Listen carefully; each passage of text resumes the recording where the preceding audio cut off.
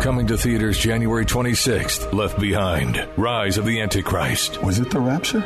Yes. I saw it happen. After millions of people vanish and the world falls into chaos, a charismatic leader rises to become head of the United Nations. How do we know who we can trust? Trust God. Starring Kevin Sorbo, Neil McDonough, and Corbin Burnson. Left Behind, Rise of the Antichrist. This film is not rated but suitable for ages 13 and up in theaters for 4 days only beginning January 26th. Go to leftbehindmovie.com.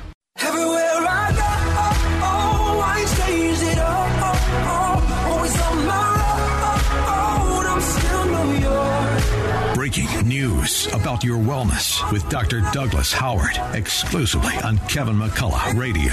Proudly powered by the fruits and veggies of Balance of Nature. Well, not only is Dr. Douglas Howard helping us each week here at Kevin McCullough Radio with those powered by fruits and veggies, helping us stay healthy, helping us get healthy, helping us fight off things like the coronavirus. Doc, welcome back, by the way. We were on our way home from the gym this morning, and she was like, so how bad is this coronavirus going to be? And I said, you know what? Let's just eat it. Let's just take our fruits and veggies, and we won't worry about it. Yeah, but you have to understand the coronavirus is a large family of viruses that cause the common cold even. Right. So you can bring up a big word and get a lot of people scared. But it's everything from bad to the common cold. So if they find one, there's not enough information to really know what it is. It can trigger more serious diseases. And like you said, I have a good, healthy immune system. There you go. I don't fear it. I would walk into there and do what I need to do. Sure, I'd be smart about it, and I wouldn't want somebody to spit in my face and sneeze in my face. But it's just not, to me, it's not as big of a deal as what they're making. Yeah. All right. That's a good, timely word.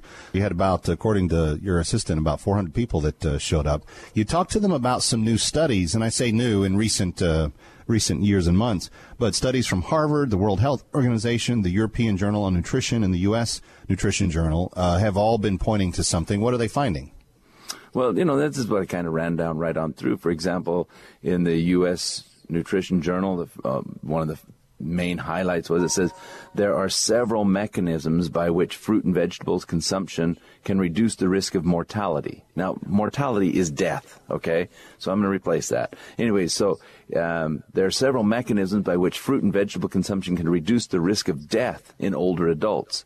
Fruit and vegetables contain a variety of nutrients and phytochemicals. Phyto means plant, so right. Plant chemicals. Then it goes through, potassium, antioxidants, bioflavonoids, so forth, or flavonoids. And it says that these act through several biological mechanisms to reduce the risk of chronic conditions of premature death. Now, right on top of that, just so you, the headline of this, which was interesting, is fruit and vegetable consumption and potential moderators associated with all causes of death in a representative sample of Spanish older adults. So that one happened to be on Spanish, but it's on all of them. The next one was from the European Journal of Medicine, effect of increasing fruit and vegetable intake by dietary intervention on nutrition biomarkers and attitudes of dietary change in randomized studies. But the main thing here that really pushed is as you get through, it says low fruit and vegetable consumption is linked with an increased risk of death from vascular disease and cancer. The benefit of eating fruits and vegetables is attributed to part of the antioxidants, vitamins, etc., and the phytochemicals. There's more. It's everything you've been saying for the last 20 years, but now that you're finding it in documented studies that these major organizations are putting out. Absolutely. And each one of these I pulled from a different year. These are over the last 4 years. Each one of these, and I could give you 100 of these. But these are studies. These are not little ditties, These are real studies that people need to understand. Here's another one. Just so you know, it's not a couple I pulled off. This is from the World Health Organization. And it says, increasing fruit and vegetable consumption to reduce the risk of non-communicable diseases. Well, non-communicable really means lifestyle, if you really want to get down to it. So it's lifestyle diseases. What is a lifestyle disease? Heart disease, cancer, those types of things? Yeah, people don't realize that cancer is a lifestyle disease. And the definition of a lifestyle disease is something that you are doing in your life that's causing this, that can be prevented. And even if you have a family history that gives you a weak link towards, gives you makes you feel like a you're going to tendency get towards something, right? Yeah, it's only a weak link. It means you can strengthen those areas so that you decrease your risk.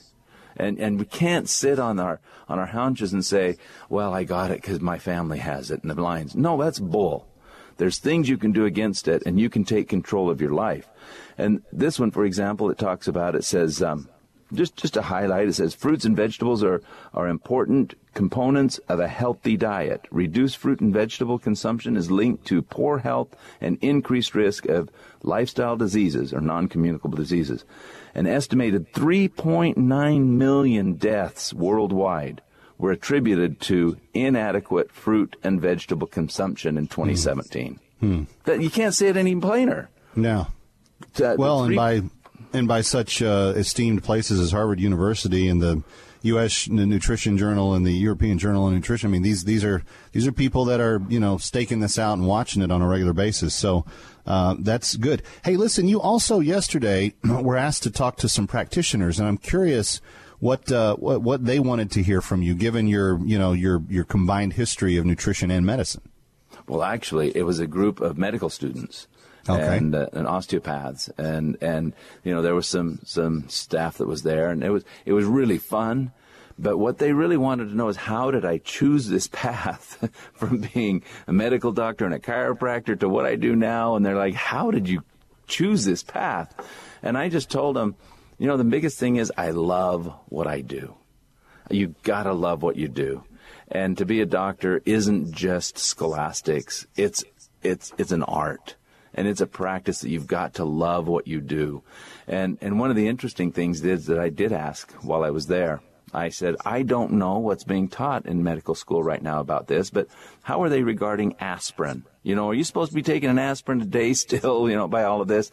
And the students all said, you take aspirin to prevent heart attack, stroke, and one of the professors there said, no, it's been proven false. We don't talk that anymore. But all of those students were still teaching it. They're being taught that. Not good stuff. Well, friends, these studies that Doc Howard talked about today are just evidence of what he's been saying for the last 20 years. My own testimony about fruits and veggies and what they've done in my life, how they've kept me from not having to give up a day of work for 5 years because of the strength that I feel when I have them. Right now, they've got a great offer. It's 35% off your first preferred order and free shipping when you call, but you need to call 800-2468-751, 1-800-2468-751. Get started on fruits and veggies. Get started with your health coach. Figure out your goals, what you need to do. They're going to help you walk all the way through that at no extra cost, and that health coach is really a resource I want you to latch on to. But Dr. Douglas Howard of Balance of Nature. Kevin McCullough coming right back. My final thought. Don't go away.